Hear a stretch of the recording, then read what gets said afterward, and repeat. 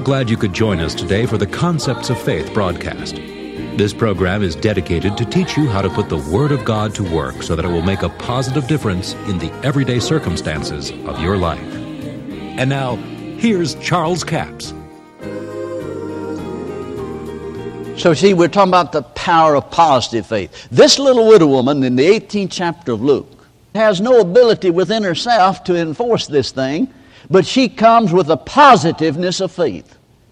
Avenge me, my adversary. And he would not for a time, but afterwards he said within himself, though I fear not God nor regard man, yet this widow. You mean to tell me he doesn't even fear God, but he's afraid of this widow woman? Why is he afraid of the widow woman? It was the faith in her voice. With that little bony finger at him said, avenge me. She didn't request it, she demanded it. This widow woman is a type of the believer in Christ Jesus that demands things of the devil. And though he would not, he will, because he said, I will avenge her, lest by her continual coming she weary me. Notice, he's only troubled now. He's not weary. If she keeps coming, he'll be weary. He was not weary. He was only troubled. So she hadn't come but once. But he kept hearing what she said. He couldn't sleep. He couldn't rest. He could hear that faith demand, avenge me, my adversary. And Jesus said, hear what the unjust judge saith. And shall not God avenge His elect? Yes, He will avenge them speedily, thank God. This little widow woman is representative of a born-again believer making demands on the devil. You can demand your rights under the new covenant. We are redeemed from the curse of the law. But if you don't make a demand... Now see, sometimes people misunderstand us when we start talking about demanding certain things. They think we're talking about demanding it of God. No, I'm demanding it of the devil. I demand him to get his hands off of my money and my property. He has no right. I'm redeemed from the curse. And he's full under it. So we're not demanding this of God. We're demanding it of the devil. And Jesus said, God will avenge them speedily. And He said, when the Son of Man cometh, will He find faith on the earth? This kind of faith. That even though you face a situation where they do not fear God nor regard man, that you can demand and get it done because of the positive faith and the authority of faith. Brother, I tell you, there's some authority in that voice of that widow woman that Jesus was talking about. I mean, if you went down and brought a new washing machine and you plugged it up, and started to wash your clothes and it quit right in the middle of it. Would you go down there to the guy and say, now, I don't want to put you out. It don't be much trouble, but if you could find your way, maybe sometime this week, come and see if you can find out what's wrong with this washer. You think he'd be right down there? No, if somebody else come in and said, boy, now I'll tell you what, if you don't get down there and fix my washer, you're going to give me the reason why, because I bought that thing and I want it fixed. Which one do you think he'll go to first? What is it they say, the squeaky wheel gets the grease?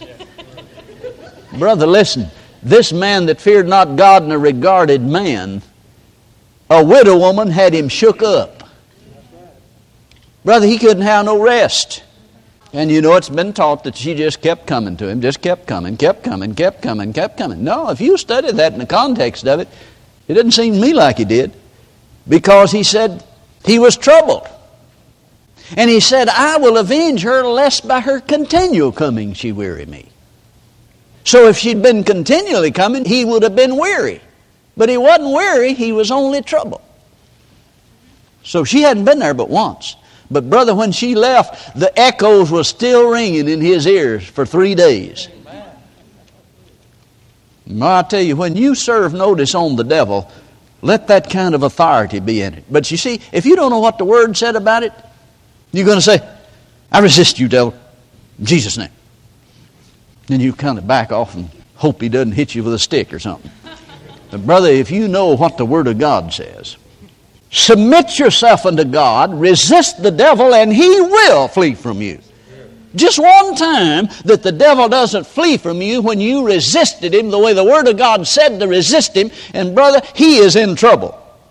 Now, it may not look like it worked. It may not look like that he fled. But the Word of God said it did. The results of what he did may linger a while, but brother, he has to flee. He has no choice. God's Word is out. Either he's going to do it or God's Word is a lie. Now that's the difference in power of positive faith. Is that you know that you know that you know, and God's honor is at stake. Brother, the Bible says God's not a man that he should lie. And he didn't lie. But did we believe it? Now in the 5th chapter of Mark, we find Jairus, in the 22nd verse, came to Jesus and said, "My little daughter is at home. She's at the point of death. Come lay your hands on her and she may be healed and she shall live." Jesus just turned and started walking away from the whole crowd, going with Jairus to heal his little daughter. See, he had faith in the laying on of hands. Just lay your hands on her. She'll be healed and she shall live. Now on the way down there, the little woman with the issue of blood slips up behind Jesus because she said, boy, she had a positive faith. She was positive about this. She had heard about Jesus. She said, if I touch but the hem of his garment, I shall be made whole. 12 years she'd tried everything she knew to do, but nothing worked. In fact, she got worse. But now she's heard about Jesus. And she slips up behind Jesus, touches the hem of his garment. The power of God flows out of him and heals her. And Jesus turned around and said, "Who touched my clothes?" The disciples, I can just see them laughing at him. You want to know who touched your clothes? Man, there's thousands of people thronging you. Some of them touched him just to see if any sparks would fly. Just see what had happened. None of them got healed. But here's a little woman that came up because she said, "When I touch his clothes." She had released her faith in her words. And she had acted on her words, and she did. And somebody said Jesus healed the woman, but he didn't. Because he turned to her and said, "Daughter, your faith made you whole." It was her faith that caused the power of God to flow out of him. Now certainly the power was resident in Jesus because he was anointed with the Holy Ghost and healing power. But you see, it wasn't what he did that caused her to be healed. It was what she did and what she believed. Do you see the situation in the body of Christ now? We're always wanting Jesus to do something. This woman didn't want Jesus to do anything other than just keep going on. She didn't want him to know she's out there in her condition because Jairus, the ruler of the synagogue that's with Jesus, is the very man that can have her stoned to death for doing what she's doing. Under the old law, she could be stoned with the issue of blood and out in public. Brother, she thought, I'll just slip up and get my healing and go home. Nobody will ever know the difference. But then they had a testimony service, and she had to testify. And all the time, here's Jairus standing there.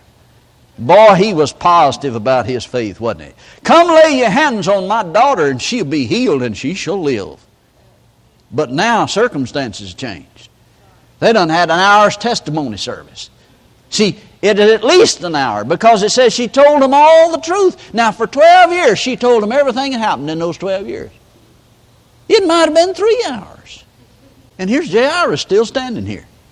And brother, I mean to tell you, faith is not as high now as it was when he said that.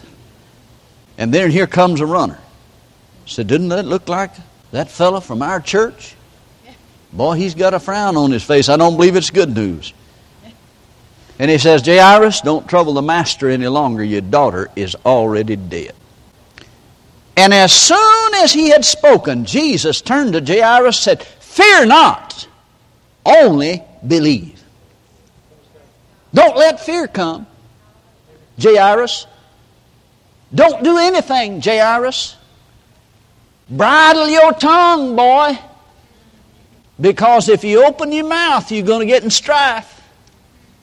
Jesus, if you hadn't stopped and healed this Baptist lady, you'd have got there in time to heal my daughter.